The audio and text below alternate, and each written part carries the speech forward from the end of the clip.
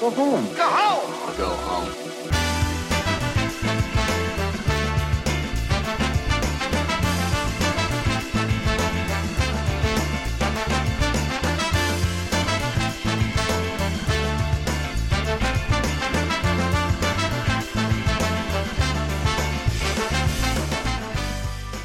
All right, guys, and welcome to episode 20 of the Go Home Show. I am your host, Eric Baudour, along with my best friend, my co-host, my tag team partner, Bryan, Abou, Chacra. Bryan, how you doing today? I'm doing very well. Nailed it. Right off the bat, fucking hitting it, home runs. Hitting the head hey, on guys, the nail. If there's one thing that this episode will be remembered for is that it will be a jumbled mess of what happened. This will be our worst episode. It will. That's the title of this episode is Go Home Show episode 20, the worst episode. Yeah. We just got back from conventions. I'm a little hoarse, so my voice is going to come and go. Bryan just got back from Anime Expo. I myself was at Rooster Teeth Expo. I guess that's what they call it, RTX. And we did a lot of business for Mega 64, selling t-shirts, shaking hands, kissing babies, stuff like that. Absolutely. And a lot of hanging out, a lot of drinking, and a lot of schmoozing. So if we're a little hoarse, if we're a little out of it, it's because we had a weird fucking weekend. Yeah, we did. Bryan didn't have to go that far. You're just in L.A. Yeah. But L.A. from San Diego is worlds away. It certainly is. How was Anime Expo in L.A.? It was fantastic. Yeah? It was really cool to be there. A lot of people were excited, very emphatic about finally we're here. So that's good. We're giving people what they wanted, and got to meet a lot of really cool people, and it was awesome. I hope we do it next year. This was the first time we had a booth at Anime Absolutely. Expo. We usually just do a panel, and that's it. But this year, we did a booth. Bryan ran the booth along with Rocco and Garrett. And Derek for the first day. That's right. Well, we did the panel and everything. And then myself, Sean, and Kevin went out a little bit early, went to Austin to set up for RTX, and then Derek met us out there, did awesome stuff in RTX. Great, great town. I love Austin. That's a place I could definitely live for a while. It has a lot of cool bars, a lot of cool people, just a great town. Hot as fuck. If you live in Texas, you have to deal with humidity. That's like hellish. Humidity is fucking I hate it. Miserable. Apparently it was bad in San Diego the entire weekend. Really? Yeah. Hell yeah, we skipped it. Yep. I was indoors. Yep. Selling t-shirts. But here's the problem, Bryan. We're gone all weekend. Yep. I was gone from Wednesday until almost Tuesday of this week. My flight from Phoenix to San Diego, we had a layover in Phoenix, got delayed like 5.5 hours. You really could have driven the Yes. distance. Oh, trust me, we knew. It was terrifying too because we got on the plane, taxied, waited, got told there's like a problem with like the flaps on the wings. Great. So there's a computer issue. We just have to file some paperwork, so we got to go back to the terminal. Hey, how about you stop filing paperwork and work on this flap issue? So we went back to the terminal. We wait for about an hour, 45 minutes, because I watched about 40 minutes of NXT, got all the way to the main event, and then stopped because we had to get back on the plane. So we get back on the plane. We go out. We taxi. We wait. We taxi. We wait. The pilot tells us that he's sorry, and he knows that we've been going through a lot. Well, actually, he doesn't know because he's new to this plane, and we can get off if we want. What the fuck does that mean? That's the scariest shit you can ever hear on a plane. Yeah, I'm a pilot. I'm not really sure about what's happening here, but you can get off if you want. That decision should not be left to us. No, it shouldn't. So after about 5.5 hours, they finally flew us home through a lightning storm. Jesus. I mean, it was lightning on either side of the plane, and all I could do was keep my head down, listen to a podcast, and just keep playing Metal Slug Defense. And just go like, just pretend you're on a fucking bus. Just pretend you're on a fucking bus. We finally get home. It's like 11:30 at night. Fuck. Dude, so here's the thing. I've watched 40 minutes of NXT, and that's it. I've watched no more wrestling. I don't know what happened on SmackDown. Right. I don't know what happened on Raw. Bummer. You know what really sucks about that? This is a fucking professional wrestling podcast, and that's why the title of this episode is the worst episode. Yep.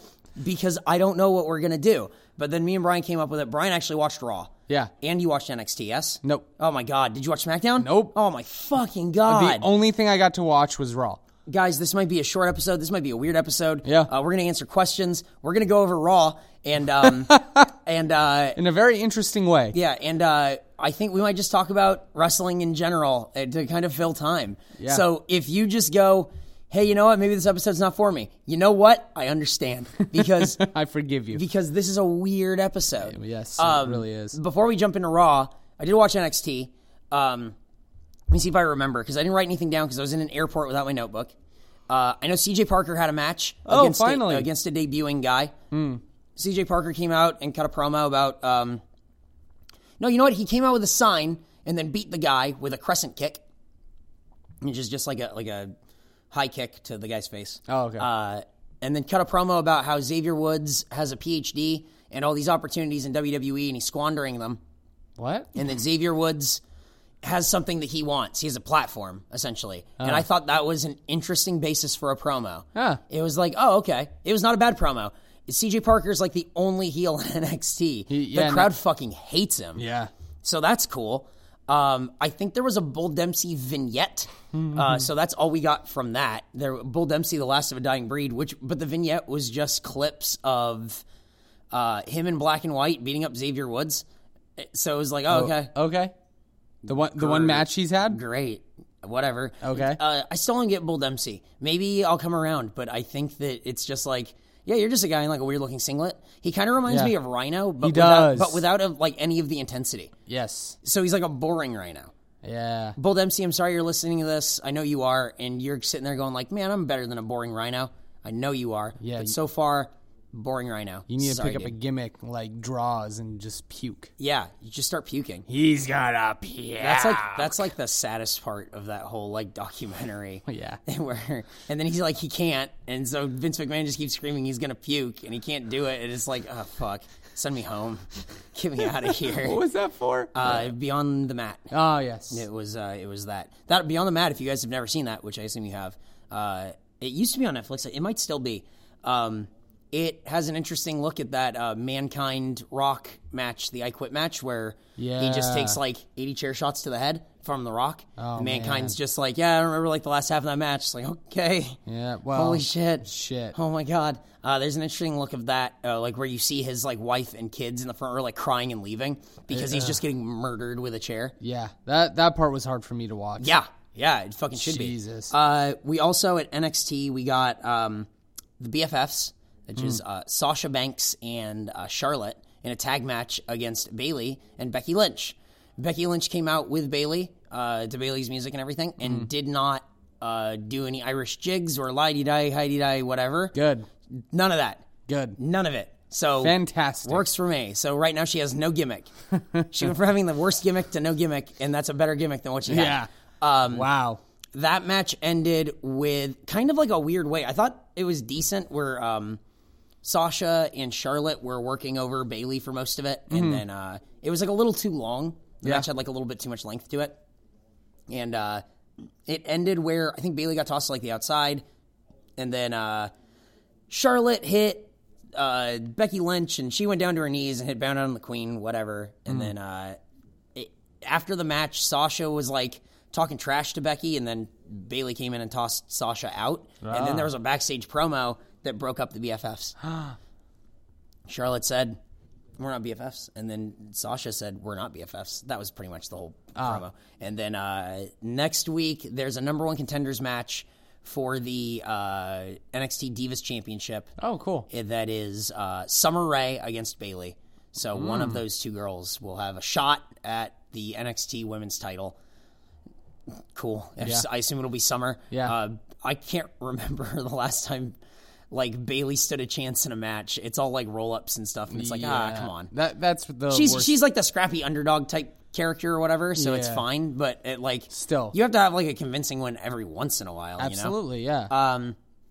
We also got a Justin Gabriel has a backstage promo. Ooh. And Tyson Kidd comes and interrupts it, and he tells him in not a very good promo, essentially tells him like, you're off Raw and you're off SmackDown, you're off pay-per-views, NXT's like your last chance, and like you can't be a joke. And because Justin Gabriel has a match against Sami Zayn later that night. But I didn't get to watch it because I had to get back on a plane. So I assume it was good because there was like 20 minutes left, and I assume they had like a little bit of length to it. That's awesome. And We also had a backstage sit-down interview with Renee Young and Tyson Kidd, where it was like any question, no holds barred. You like ask any question, and he gave like typical kind of like heelish answers, right? Where you just go like, I don't agree. No, you're wrong.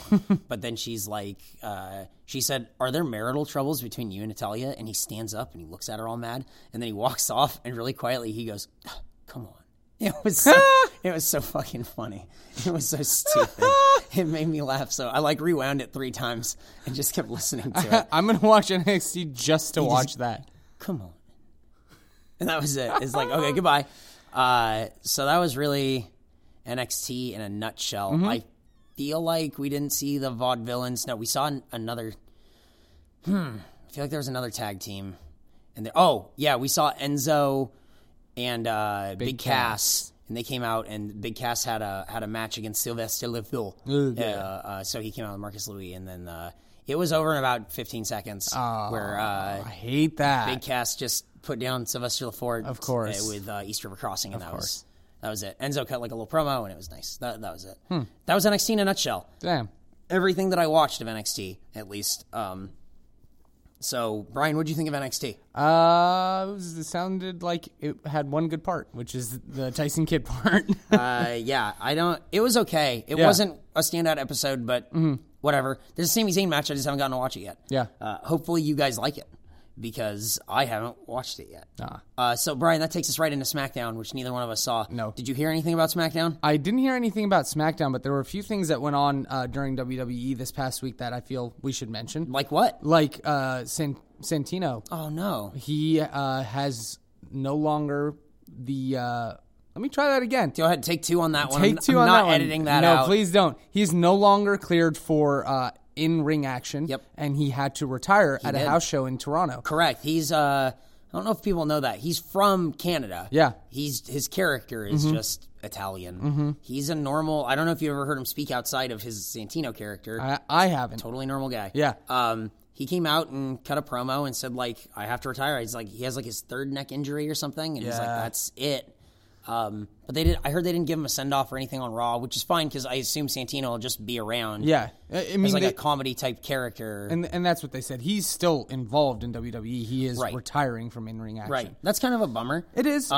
Neck injuries are really scary, though. Yeah. So, I mean, I would never say, don't push it. You know what I mean? Like, absolutely. You can't. Same thing with Edge. It's like, you can push it, but then you run the risk of never walking. Yeah. So, what's more important to you? Yep.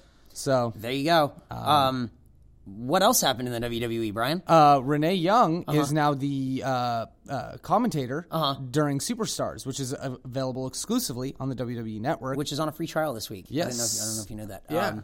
But it's definitely worth checking out, because I think Renee Young is they're, in my opinion, with this move, poising her to take over main commentating. I agree. I like her a lot as a commentator. I like her a lot as a backstage interviewer or whatever. Everywhere she kind of goes, it works. I don't know if people know this. She is the first full-time, like, not just, hey, we're throwing you on like a Sunday Night Heat for a couple of weeks. If this position holds, this is her job. She's the first female commentator to take over like a full position. I know that Lita was a commentator on Heat for a while when she was out with an injury too. Right. But that was because she was out with an injury. Yes. This is Renee Young's, it looks like her new position is to be an actual commentator on Superstars and kind of work her way up. It's a big deal. Yeah. I think it's really cool, because Renee Young is one of the best voices I've heard in a while, and I think she has really good input and insight it's her in matches. And Tom Phillips, is it not? Yeah, and they're great. I love Tom Phillips and Byron Saxton. I think this new crew, those 3 specifically, are some of the best commentators that WWE's seen in a very long time. They have a nice way of being informative, just dry enough, and then also get a little excited when it calls for it. Yeah.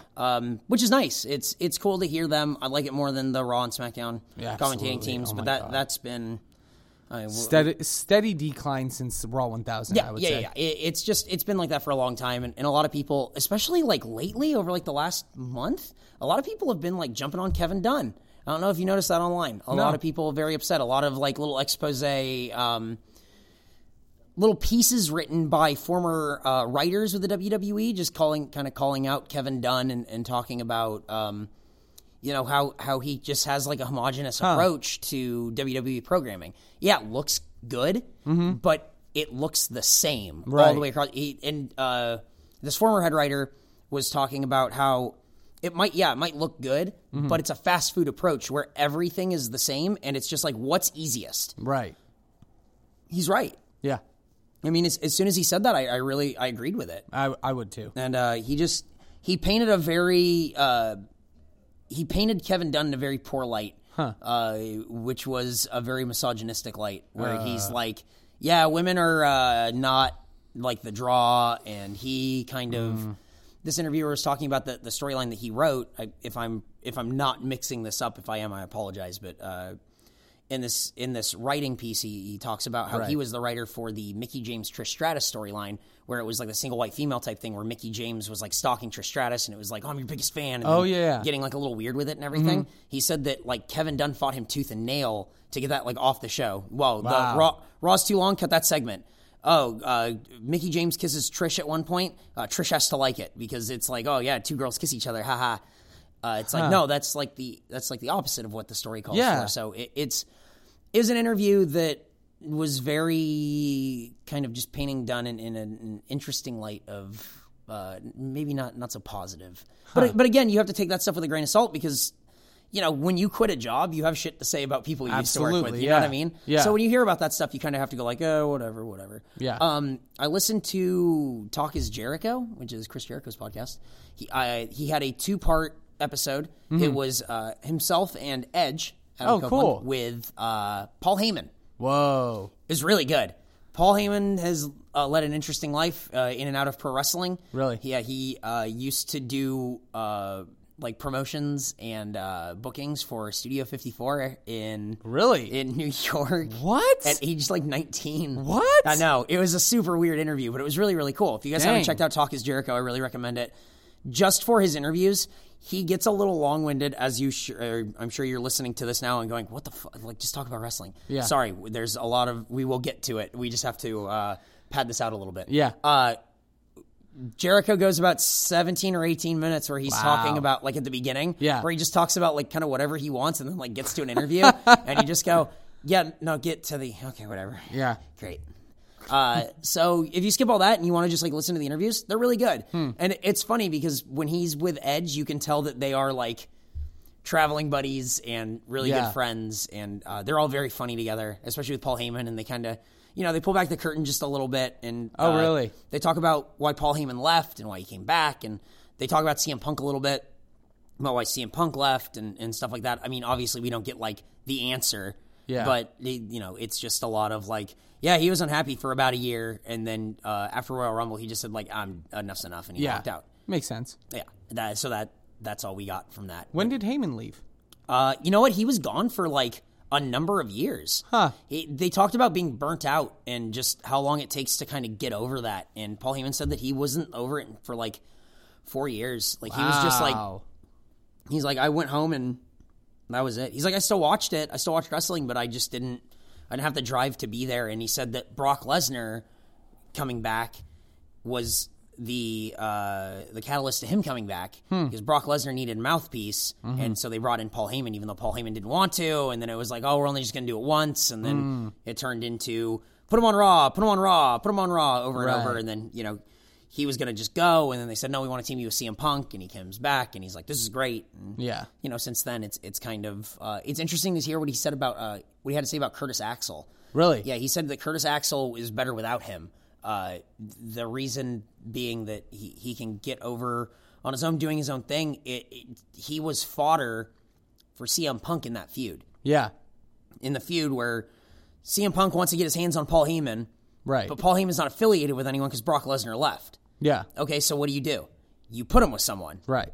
So you put him with Curtis Axel, and Curtis Axel is just a stepping stone. You know what I mean? So you have to kind of ditch that. Right. And you have to cut him loose. And I think, I mean, since being cut loose and teaming with Ryback and everything, Curtis Axel's been, like, fun to watch. I think so, yeah. He had one shitty singlet one time, but other than that, you know what I mean?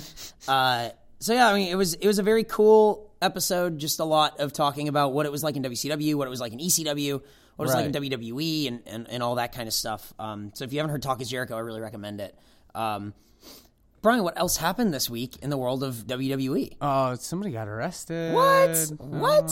Some Australian got arrested. So this was a weird kind of story that came out. It was Emma getting arrested for 6th degree larceny. 6th degree larceny, I had to look it up, is theft of something $250 or under. It turns out, I think it was like an iPad case. It was an iPad cover, and there was like a she like went through like a self-check thing, and then just didn't. I guess. Yeah. So she got arrested. Right. It sounds like it was a weird like misunderstanding. And then as I was flying from Los Angeles to Dallas, on the plane, got a notification, Emma's been released. Good luck on future endeavors. Me, Kevin, and Sean were all very sad. Kevin and Sean are very big fans of Emma. They love Emma's dance. They love Emma's song. It was just like, oh, dude, she got fired. Oh, shit. Got up in the air. 3-hour flight. Landed. Turned the phone off airplane mode. Notifications and stuff. Emma's been reinstated in WWE. So for the entire flight and in 2 different time zones, Emma was fired. And then until I landed in Austin. As soon as I got in Austin, she was hired. And it was like, oh, for 3 hours, I thought she had no job. Yeah. That was really bizarre. I wonder what happened there. It sounds like what we've kind of put together, just talking about it over dinner and amongst ourselves and everything, was like, it sounds like she's here on a work visa from Australia. Of course. You get arrested, you like forfeit that, you know what I mean? And you have to go back home. And then WWE's like, well, I mean, what can we do? It sounds like that's what happened, and then there was just like, oh, okay, let's all clear this up. Oh, okay, you don't like lose your work visa, something. Oh, you're back, and which is nice because I really, really, really like Emma. Me too, a lot. I hope we see a lot more out of her. I hope so too. It's weird because people were pointing it out. They're like, yeah, she got fired, and it's like people get arrested for like DUIs and drugs and stuff. And they're like still like kept on staff and like not fired. So it must have been like a work visa related. It had to have been. I assume. Yeah, it must have been like, oh, I don't think like we're going to be able to not have you be deported. Right. And then WWE probably went, oh shit, well, there's nothing we can do. Right. And then they found out something. Right. Isn't that weird? I mean, what do you think? Like, imagine if it was someone else. I think it was, they didn't know who she was. Right. I think it was at a Walmart. Oh, was it? I think so. And then they talked to Walmart and went, hey, she's a WWE superstar. Is there any way you drop these charges? And they probably went, yeah, we didn't know who she was. It makes sense. Like, why would she steal a $25 iPad case? And then they reinstated her. Yeah, I mean, it's interesting, right? Just to see what kind of is going to happen if you get arrested. Because now does she get punished? You know what I mean? I mean, they said something about they're going to take the proper punitive action or blah, blah, blah. Right. But, you know, I mean, she wasn't on Raw, so maybe that was well, yeah, but she hasn't been on Raw or whatever in like a while, you know what I mean? Yeah. So, whatever. Real quick, before we get to Raw, I want to talk about this. PWG has announced its 10th annual Battle of Los Angeles. That's right. I want to talk about that because we were at the first. We were? Do you realize that? 2004 is when we started going to PWG shows. I was looking it up today because I'm like, I don't have anything to talk about on the show tonight. So I wanted to talk about PWG. Did we go in 2004? Yes, right at the end. Because I was looking up, I'm like, we've seen CM Punk, and his CM Punk's like appearance or whatever was at the beginning of them being at the Jewish Community Center. Yeah. And that was reason for the season, I think, which is the one that we went to that we saw him at. Yeah. And that was in 2000. Bryan was there too. And that's 2004. So was Christopher Daniel. So I was looking up. It's pretty crazy. I was looking up what it was like in 2004. Well, I guess 2005 is when it technically took place. Here are the participants for the first Bola, for the first Battle of Los Angeles. Battle of Los Angeles is a tournament. Two-day event. Like a King of the Ring type event for PWG, which is really cool because the first day you get all like the singles matches, and then the second day you get like a lot of like tag matches with all like the guys who like lost the first round, which are all really, really cool. So here are the lineup. Ready? Frankie Kazarian against Rocky Romero. Yeah. So Rocky Romero was one half of the Havana Pitbulls, That's right. Yeah. Rocky Romero, and now he's in the Forever Hooligans with Alex Kozlov over in Japan, in New Japan. So that's pretty cool. Wow. Rocky Romero went on to win that match. Quicksilver against Davey Richards. Damn. Quicksilver went on to win that match, which means that's like right at the beginning of Davey Richards' pro wrestling career. Yeah. We saw Davey Richards like right from the get-go. I remember. Davey Richards now is in TNA. Yeah. As they were the American Wolves. It's him and Eddie Edwards. They were the American Wolves, and now they're just the Wolves in TNA, and they like look pretty good. So Quicksilver went on and won that. James Gibson against Joey Ryan. James Gibson is Jamie Noble. This was the short time when he wasn't working for WWE, and then was like out on like the indies and wrestling in ROH and PWG a lot, and then got picked up to be a road agent after that.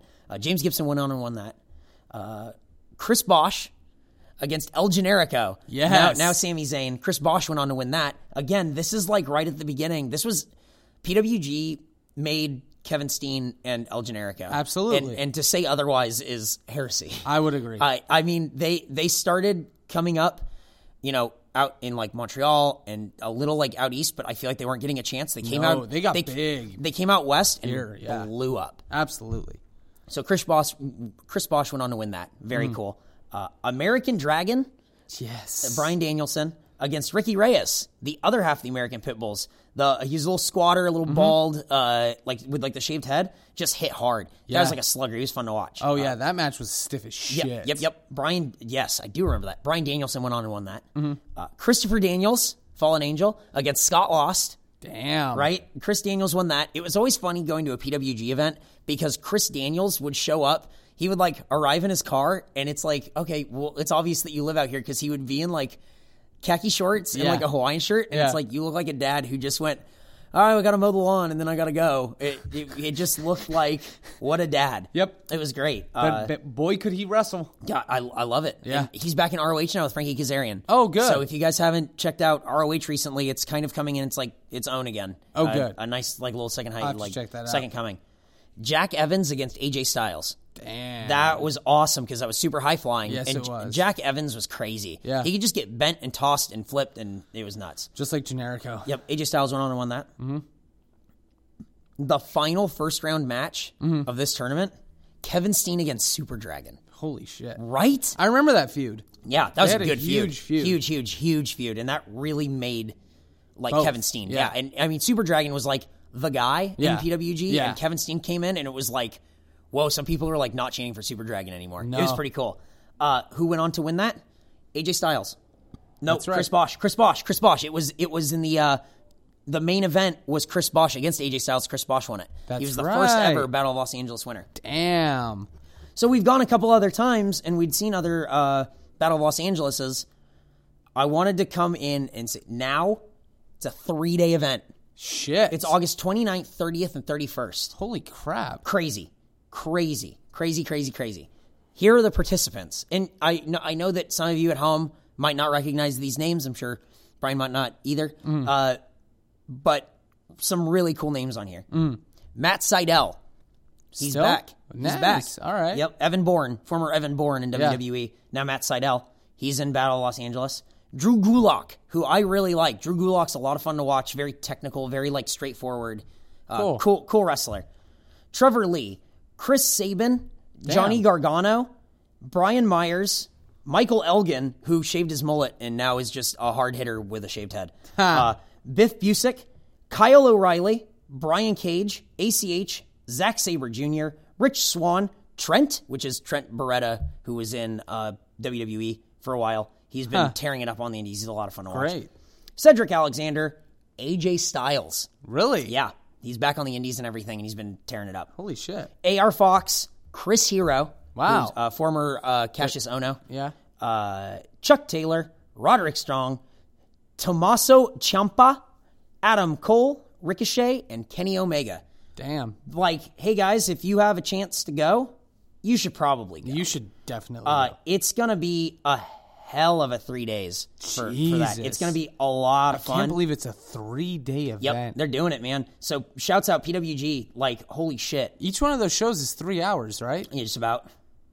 Damn. Yep, it's in Reseda now, too. So if you guys feel like going to Reseda. Nope. Never. It's, PWG's, like, putting it together. Like, they're the only game in town. Like, good for them. Yeah. Where's Reseda in relation to? I think it's, like, northern L.A. Oh, fuck. Yeah, so. Damn. There you go. It's, it's PWG is like doing it, and good for them. Yeah. Because they're awesome. They get like the big names, and it's kind of like, how would you put it? Because I don't want to use the word hipster. It's the guys who are very like the nudge and the wink, like, hey, we get it. And they're very elitist. That's what I'm looking for. Yeah. They're very elitist about like their wrestling and who they like and what they like. And they only like pick guys up that they really want to see.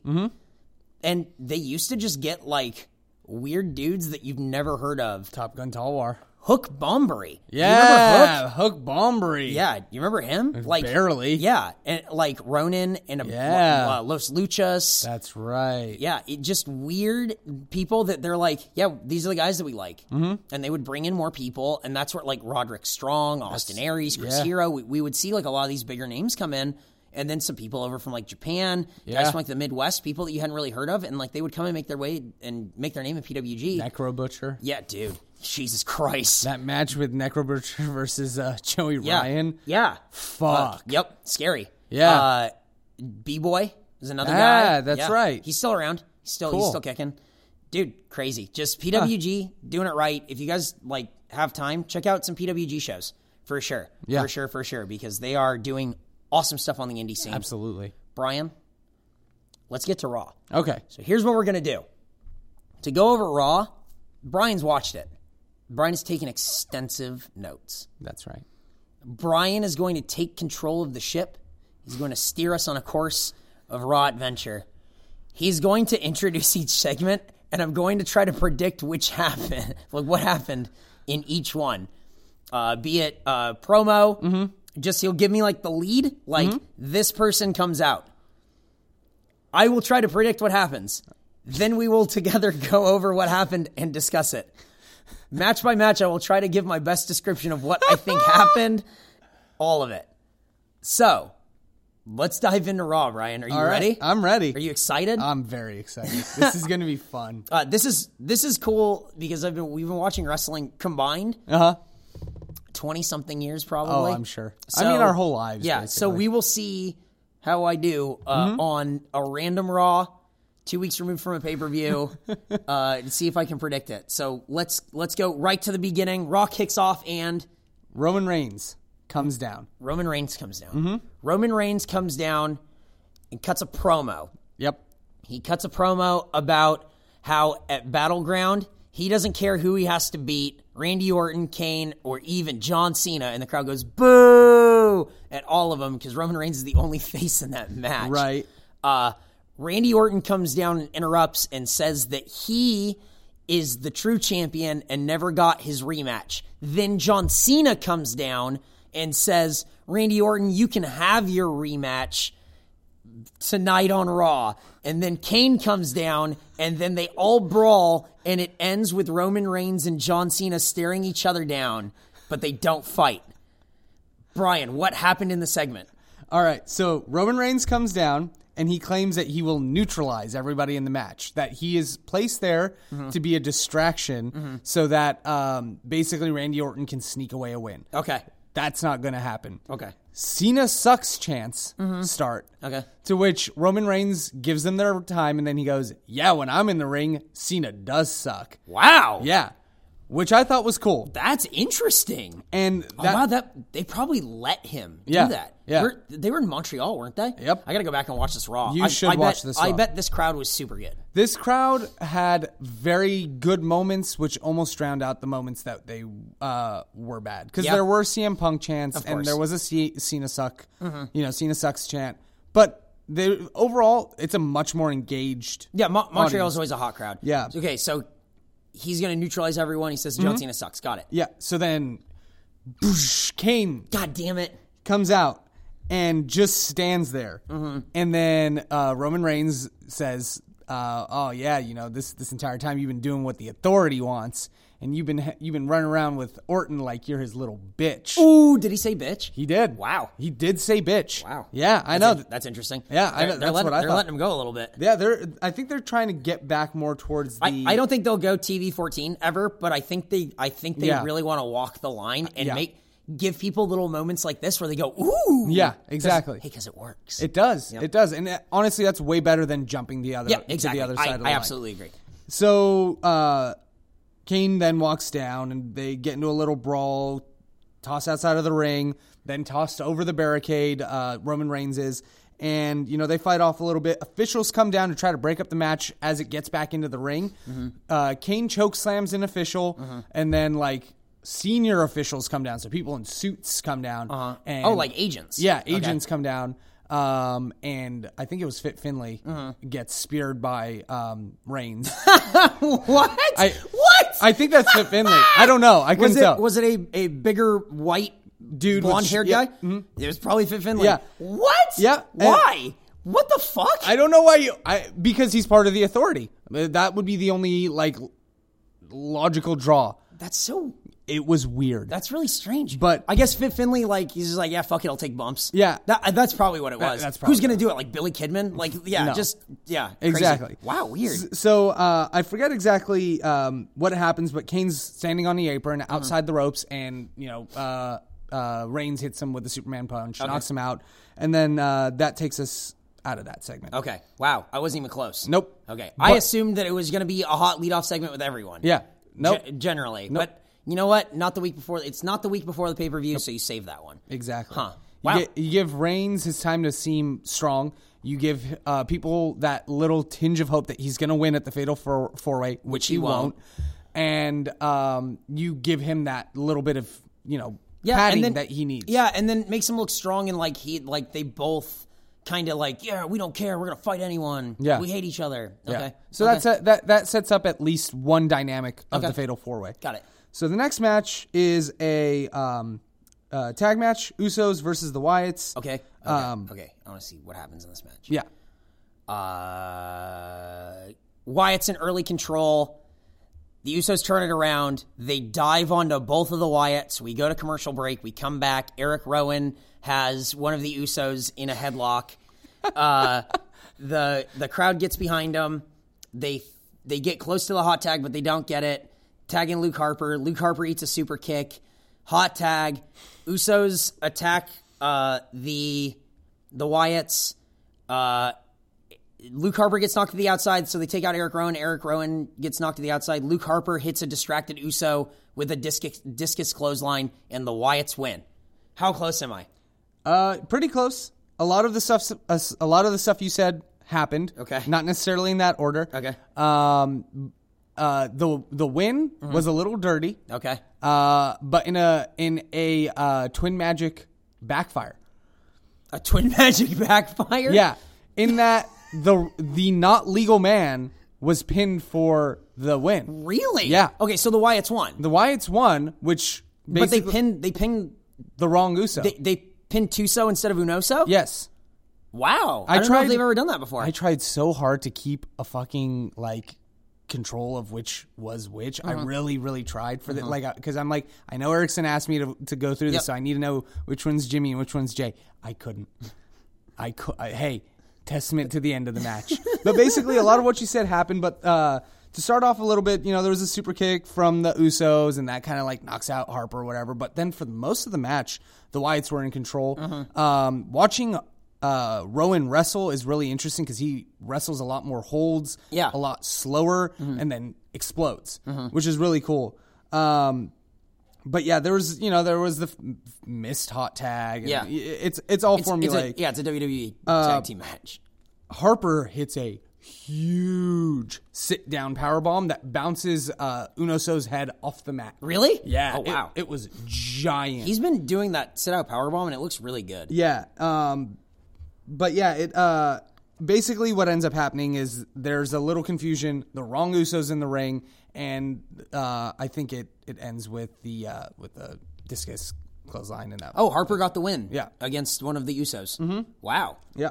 So they beat the tag champs. Maybe not clean, but they beat them. They beat them, and That's interesting. And the commentating kept talking about, it's just, doesn't matter how they won. This is clear that they should have a match at the next pay-per-view, basically. That's all they were saying. Which I assume they'll win the titles there. Because they chased it now for a month, so I would assume that they're going to win at this pay-per-view. Then have the Usos try to chase it back. Yeah. Which I don't think they'll Yeah, but what other teams do you put? I guess Goldust and Stardust, but it's too weird. That's weird. I don't know where you go with the Usos winning or the Wyatts winning the tag titles. I really don't know where the tag team division is right now. Yeah. It's really weirdly up in the air. It is because I don't even think we saw Rybaxel at all tonight, which bummed me out. But sad Baxel. Cry Baxel. Oh, that was good. If the title of this episode wasn't already our worst episode, it would have been Cry Baxel. Damn it. Okay, what's the beginning of the next segment? All right, so that now we have a backstage promo with Orton and Kane. Orton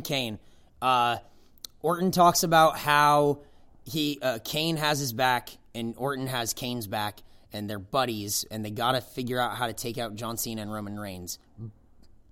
But Kane is somewhat unresponsive to Randy Orton because he doesn't like getting called a bitch, and it makes Kane go like, yeah, I don't work for anyone, like, because that's what Kane does eventually to all this shit whenever he does that. So what was the segment? Basically that. Oh, was it? Was it really? It was Randy Orton. Was it really? Basically that. Yeah. In so many words, Randy Orton says, it looked like you had your stuff handled out there. If it would have gone on a second longer, I would have been right down there to get your back because I know you got my back, so I got your back, and we're going to take care of this all together, and all this kind of stuff. And Kane remains silent. Seth Rollins walks in with the briefcase and goes, "Yeah, man, you guys know I got your back too, and we're such a great team that if one of you guys do win at the Fatal 4-Way, I'll think twice before I cash in the Money in the Bank on you guys." Oh, whoa. Whoa, what a weird segment. Yeah, and so it starts to sprinkle in a little bit of dissension amongst the ranks. And then that's curious. Yeah, then Seth Rollins walks off and Randy Orton goes, I'm really getting sick of this guy. And Kane goes, "Yeah, well, I'm getting sick of you." What? Is that really what he said? Basically. Yeah. That's so weird. Yeah. What a strange segment. Yeah, and so... is Seth Rollins, like, turning fake? What is that? I don't know. Oh, weird. I don't know. Weird. But yeah, so... is that the end of the segment? So that's the end of that segment, yeah.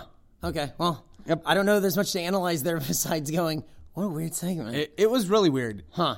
And, I forgot to say, this whole Raw, the Authority is on vacation, so they're not there. Oh, really? Yeah. Okay, that's good to know. Yeah. I can leave them out. Yeah. That's good.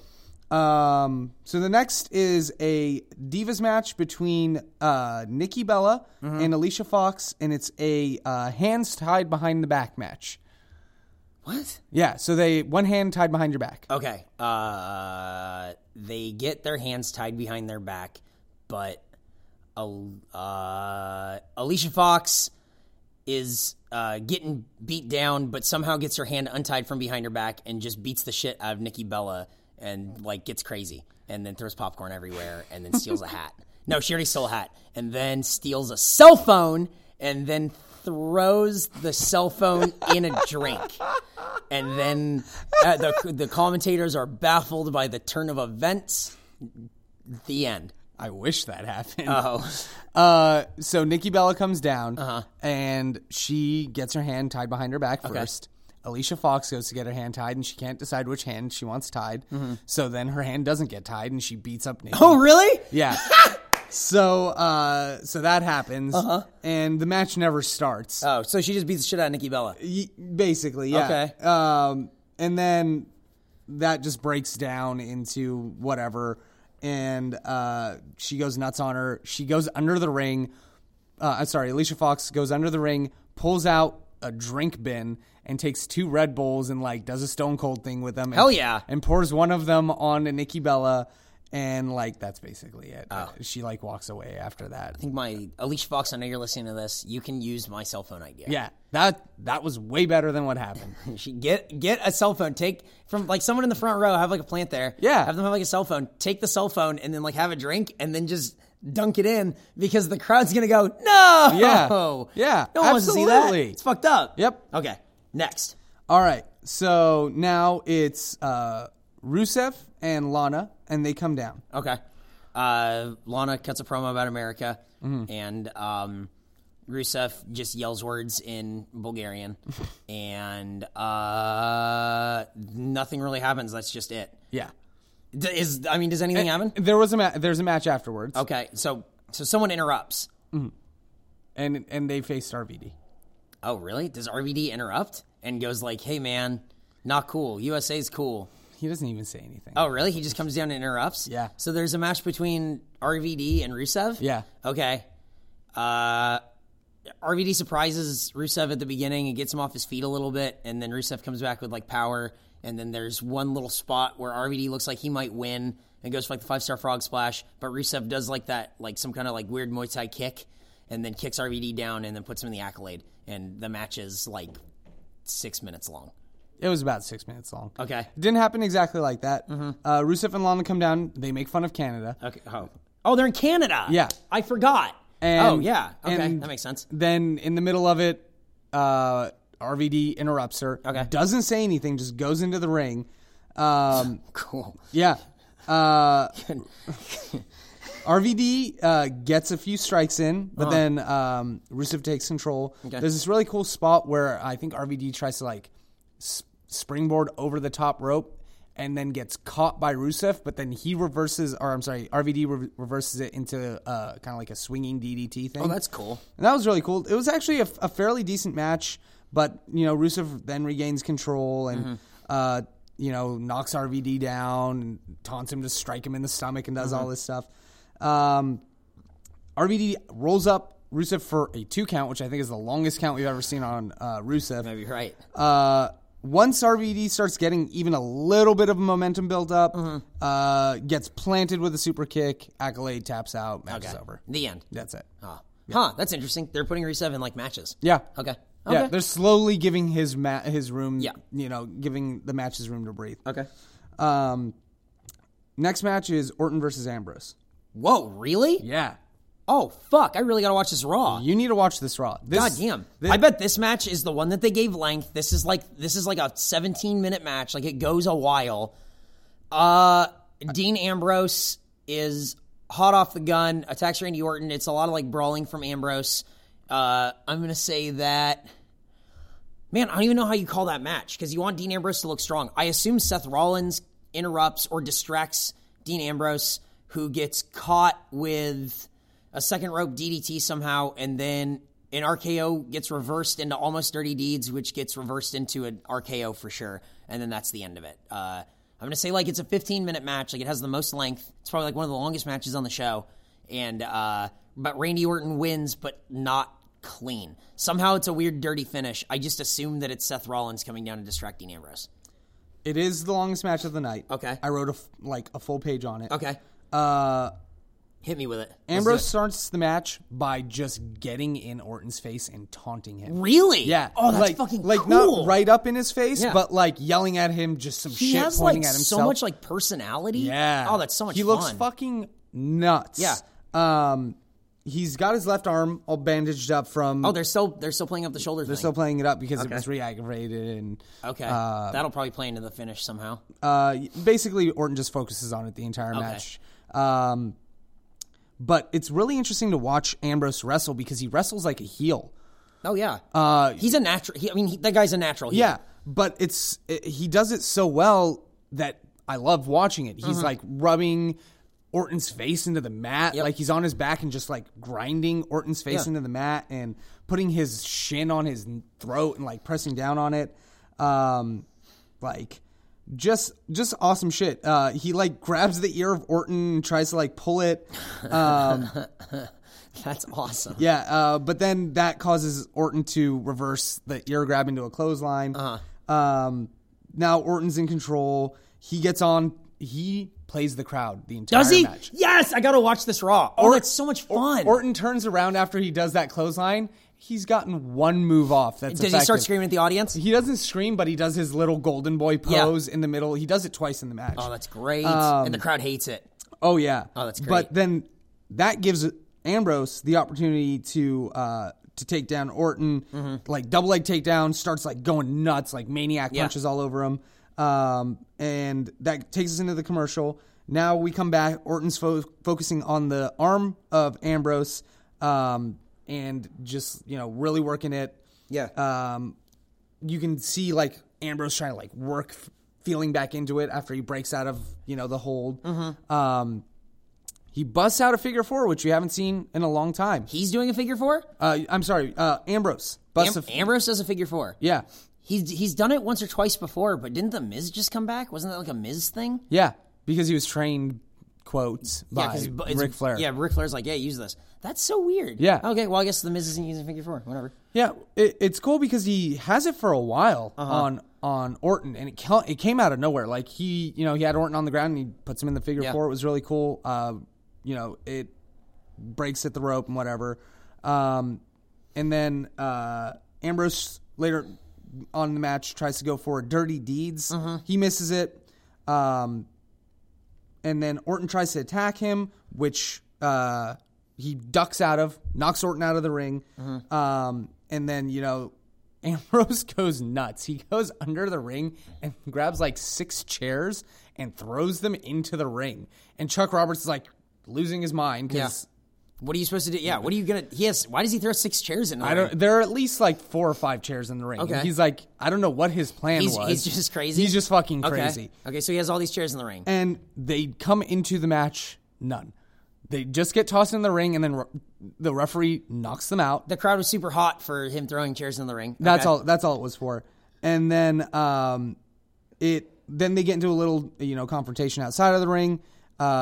Orton throws Ambrose over the barricade, pulls him over, does his DDT thing. Over on the barricade to the outside? To the like inside ring, like outside ring area between. Okay. Yeah. And then pulls him into the ring, tries to do it again while pulling him through the ring on the second rope. Yeah. That is reversed. And then Orton goes for the RKO, but then misses, and he hits after... Ambrose tries to do like a backslide reversal to the RKO. Oh, that's cool. Which didn't work, and then goes into the rope, and Randy Orton gets up, RKO. 1, 2, 3. He goes into the rope. Oh, he does like that rebound clothesline. Yeah, like where I'm sorry, Orton doesn't go into the rope. Dean Ambrose goes back. He falls back and goes into like that rebound clothesline. Yeah, and then Orton comes in, hits the RKO. Oh, really? It was off the rebound clothesline. That's pretty cool. I believe so. Okay. That's a pretty cool spot. And then that's kind of weird that so Randy Orton beats Dean Ambrose. I guess clean. Yeah. That's interesting. Yeah, I was really surprised. No Rollins at all in that match. Huh, okay. Yep. That's weird. So that takes us into a backstage promo with Cena. John Cena talks about how he's the champ and he'll defend the title against anyone. And he says, even in Montreal where they don't give me any love, I know that I'm here for the C Nation and the champ is here. Basically. Oh, really? Okay. I mean, it's a John Cena champion promo. It's generic enough. Yeah. He comes out backstage promo with Renee Young, and he says he knows how to handle his business, talking a little bit, and then in the middle of it, Roman Reigns walks in. Oh, really? And he just basically tells him what he's gonna do. Yeah. He's like, I'm gonna go after your championship. Okay. And then walks off. Oh, okay. That's it. Champ is here. Got it. Champ is here, and Champ just left. I don't know. Boring ass promo. Got it. Yep. Next match, ADR versus Ziggler. Oh, really? And Fandango's on commentary. Oh, really? Yeah, because there was that whole thing with Fandango and Ziggler. They're going to continue the Fandango-Ziggler feud. Yeah. That's pretty cool. They did I'll get to that later. Okay, Alberto Del Rio doesn't have much control through this match. Ziggler hits a couple of big moves. There's a lot of people laying on a lot of these two just laying on the ground. This match is probably only 4 minutes. I did see a gif of Fandango dancing on the commentator's table, so I know that happens. Yeah. I assume that distracts Ziggler long enough for Alberto Del Rio to knock him down, roll him up. No, I'm going to say, oh shit, how does he hit him from behind? The backstabber thing, and then a super kick to the head, and Alberto Del Rio wins. I'm pretty sure that's how it happened. Once Fandango got on the mat, on the table, I'm like, I know what's going to happen from here. So I kind of stopped paying as much attention. Who won? It was Alberto Del Rio, of Hooray. course. Yeah. It starts off pretty interesting. ADR gets knocked out to the outside, and Ziggler tries to come in and do like his baseball slide. Yeah. ADR lifts up the apron, catches him in there, and does that Shining Wizard that he does, which he hits so clean. Mm-hmm. I love that. Yep. Fandango the entire time is talking about like, ooh, I'm not going to tell you my secrets about like which girl I'm going for. Some days I like brunettes, some days I like blondes. And then I forget which one of the commentators asked him like, well, do you do this with other girls? And he goes, why would I tell you that? Why would I come out here and reveal my secrets? Do you think I'm crazy? I wouldn't talk about that. He was being like full on weird. Oh, that's great. Cool. And then he can like settle in that role pretty well, and it's very funny to watch. Yeah, and basically it's just that goes into Fandango calls himself the Fonz of the WWE, which was my highlight of that match. Fonzdongo. Yeah. So, how does the match end? Fandango steps up on the table and then distracts, and I forget if it's, I believe it's a super kick that ends the match. But and ADR wins. Yeah, well, once he got up there, I'm like, well, ADR's going to exactly. win, so I stopped paying attention. All right, next segment. It's a backstage promo. Fonzdongo. And this is just Stardust and okay, so it's just Goldust. Stardust and Goldust being weird and not really saying anything. Yeah, well, Stardust hisses like a cat when Goldust gets up and goes, does his little like bark thing. Stardust just goes, and they're just fucking weird, and I love it. Whatever, it's fucking weird. Cool. That takes us into King in the ring talking about, because it was in Montreal that he had his heart attack. Oh yeah, and he talks about how medical staff and everything, blah blah blah. But when they were there last year, they were supposed to celebrate Bret Hart and Pat Patterson.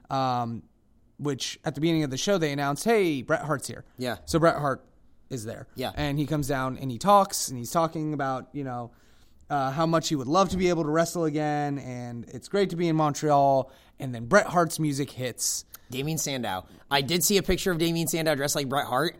I assume he just comes down and goes like, hey, I'm the best there is, the best there was, and the best there ever will be. And you suck. And then Bret Hart hits him. Yeah, that's pretty much it. But then there's a match. Okay, what's the match? It's it was Damien Sandhart. Cool. Awesome. The best part was Damien Sandow saying that basically that he is a loser who tapped out to his own move against HBK. Wow, the crowd hated him. And that the whole screw job was a bullshit story that Bret Hart concocted so that people wouldn't hate him. Oh, that's funny. Which I thought was great. That's very funny. What's the match? It is Sandow versus Sheamus. Okay, so Sheamus just hits him with a bro kick and it's over in 2 minutes. It had some decent time to it. I shouldn't say decent. Decent for a Sandow match. It was about 4 minutes maybe. Did Sandow get some offense in? Sandow does go for a few things. He goes for the sharpshooter. Yeah. He hits his top rope elbow drop. Yeah. But then bro kick ends the match. There you go. Cool. Whatever. What's next? The Miz has a backstage promo. Who gives a shit? Skip it. Yep. And then unless something interesting happened in the promo. Nope. Okay, skip it. Nope. And then it's Y2J versus The Miz. Okay. Y2J is in control for most of the match. And then it ends with the lights going out, Bray Wyatt coming in and attacking The Miz, giving him the attacking Y2J and giving him the disqualification win. Nope. Oh, really? Yeah. Okay. What happens? Quickly. All right. So, Miz has a shitty new pre-roll video that shows Hollywood. He comes down in what looks like an Assassin's Creed jacket. They start fighting. Y2J gets a drop kick off the ropes. There's a no simpy sign in the background. I wrote that and I wanted to make sure that I said it. It just said no simpy. Crowd is totally behind Y2J because it's Canada. Yeah. No, Miz actually uses the figure 4. Does he? But Y2J Weird. breaks the hold. And then Jericho puts Miz in the walls of Jericho. Miz taps. Oh, there's no Bray Wyatt? Bray Wyatt comes in after the match. Oh. Cuts a promo. Jericho interrupts him. Tells him he's going to beat his ass. Yeah. Charges. Lights go out again. Harper and Rowan are at the top. And basically that sets the stage for a match at Battleground. Oh, okay. That sounds interesting, I guess. Second Divas match after this. Okay. It's Funkadactyls versus Paige and AJ. Oh, really? I guess on SmackDown, Paige reconciled with AJ, but I think it's like one of those things where it's like reconcile, quote unquote, for the time being. When it's time to announce AJ, she takes the microphone from Justin Roberts and goes, no, let me. Now making her way from whatever awesome. part of New Jersey she's from. and my best friend AJ Lee, and I was like, oh my god, this is that's so weird. This is weird. That's cool. Let me guess quickly. The Funkadactyls just get into it near the end of the match, and one of the Funkadactyls doesn't tag the other one, and then they fight. Exactly. Okay, who wins? Like, how do they? Like, who wins? Paige hits the Page Turner for the win. She's the Page Turner. Yep. Oh wow. On I believe Naomi. Oh okay. Yeah. And then the Funkadactyls funk a fight. I forget which one is which. Fightadactyls. Yeah. They Cameron fight. has blonde hair. Cameron doesn't tag at all the whole match. She doesn't want to tag in. Okay. Naomi basically wrestles the whole match because she's the only one who does. Yeah. But yeah, then they break down. They get into a little fight. Referees come back down again, like break it up. I don't want to say who cares, but I have a feeling if I watched it, I'd be more into it, like more enthused. Yeah. But like just hearing about it, it's like, well, yeah. I mean, okay. Watch it if you want. It's like a 2-minute match. Yeah. So. Okay. Oh, great. Cool. Next. Cesaro and Heyman in the ring. Okay. And Paul Heyman talks about his client Brock Lesnar. He talks about Cesaro, and then somebody interrupts and a match starts, but I don't know who. Who interrupts? Am I right? It's not an interrupt. They're supposed to have a match against Kofi Kingston. Oh. A return match from last week. What's the promo? Anything interesting? Yeah, actually, it's kind of funny. Heyman's talking, and then Cesaro grabs the mic and goes, No, Paul. You can't speak English to these people. These people speak French. Well, I mean, they don't actually speak French. They speak Quebecois. And then he says something in French that I think basically says that they're shitty people and they suck. And then that's when Kofi... Does the crowd boom? Of course. That's so great. And then Kofi's music hits. SOS, I'm Kofi Kingston. I heard them fighting! The SOS, he just gets beat up. Actually, I'm going to say Cesaro's in control for most of the match. It's a short match. Kofi Kingston wins with a roll-up, and then they just do the same shit that happened last week where Cesaro just beats up Kofi Kingston at the end and they walk out again. He starts to. Big E comes down. Is that what happens? Am I right about the match? Exactly. Really? Exactly what you said. So there you go. Exactly I figured somebody backstage went, well, it worked last week. Do it again. Yeah. Well, I think they wanted to set up. The commentators talk about how they're friends. Kofi and Big E are friends. So Big E comes down to help Kofi? Yeah. Maybe that's a new tag team. That'd be interesting. That would be. I mean, it kind of was a couple weeks ago. I remember, or a couple months ago. Yeah, no, that's fine. I guess. I think they're really more pushing the Cesaro Big E thing because they're both in the Intercontinental over the top. Yeah, I think so. I'm sure Kofi Kingston's in it another fucking battle royale. Backstage promo now with Cena and Seth Rollins. Seth Rollins says, "Hey, John Cena, I'm gonna cash in against you whatever I want." And then Cena says, "You could have a match tonight if you want. I'm John Cena. The champ is here." And Seth Rollins goes, "Tonight's not your night," and then walks off. And that's essentially the promo. Well, they actually have a match. That's the main event. It's really? John Cena versus Seth Rollins, which they kept touting as this could be a title match. It's like, it's not. Yeah. It's 2 weeks removed from the fucking pay-per-view. So Seth Rollins says he's going to beat John Cena so bad, then he's going to cash in at the end. Yeah, he's gonna pin him in the match, and then he's gonna cash in. Got it. Exactly what you said. Okay. Now we have a match between Torito and Bo Dallas. Because apparently on SmackDown, Bo Dallas fought Diego because the other Matador is gone. Yeah. And so now this week, Torito's going to fight Bo Dallas. Okay, so Bo Dallas... I'm sure Torito hits like a couple of moves, and then Bo Dallas wins with... How do you even hit a running Bodog on that guy? Second rope. Oh, really? That's very funny. And then he gives an inspirational speech to Torito. Basically, yeah. Torito whips him with his tail in the face. That was the only other point from that match that I wanted to bring up. Mm-hmm. And this brings us to the main event. Mm-hmm. Okay, so Seth Rollins keeps getting the upper hand on Cena, and then Cena comes back, and he's beating on Seth Rollins. And then, hang on. Okay, ready? Here's what happens.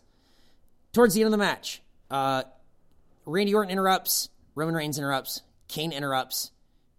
So the match is all fucking askew and crazy. Seth Rollins is going to cash in. Dean Ambrose attacks Seth Rollins, so there's no cash in. And then Roman Reigns and John Cena clear the ring of Randy Orton and Kane. They stand tough face to face, but they don't fight each other.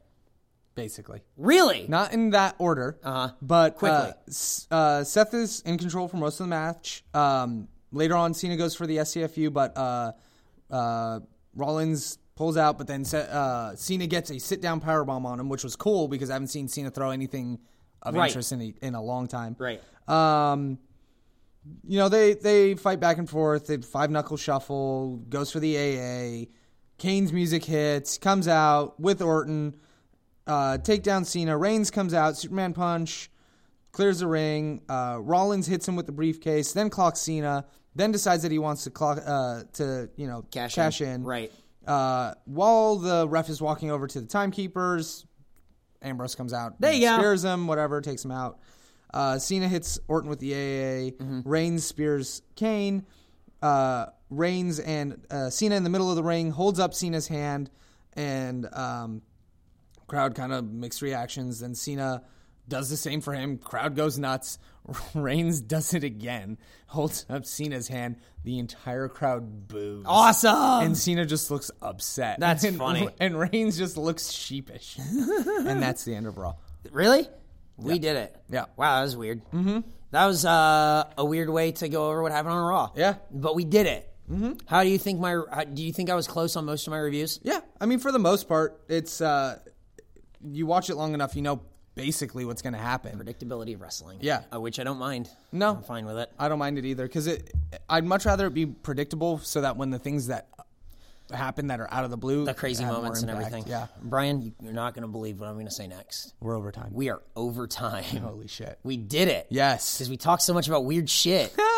God damn. Well, guys, we did it. Next week we'll have a regular episode where we actually watch all the events and then tell you about them and then take your questions because we're not going to have time to do emails or anything. Mm-hmm. Wow. I didn't think that was going to happen, but here we are. I thought we did a great job. Weird episode. The worst episode we've ever had, though. So hopefully let us know what you think. Go to youtube.com/Eric Baudour if you want to check out the episode every week on YouTube instead of downloading it. But if you want to download it, go to iTunes, search for The Go Home Show, give us a review, rate it 5 stars. Let them know that although we had the worst episode ever, it was actually better than every other podcast you've ever heard in your life. Ever. You can also hit us up on Twitter at Go Home Show. Go on Tumblr, thegohomeshow.tumblr.com, facebook.com/thegohomeshow. And as always, you can email us your reviews, your thoughts, anything you like. GoHomeShow@Mega64.com. I want to thank Mega64 for hosting our file every week. Thank you so much. Brian, anything else you have to say to these fine folks? Yeah, I'm ready to go home.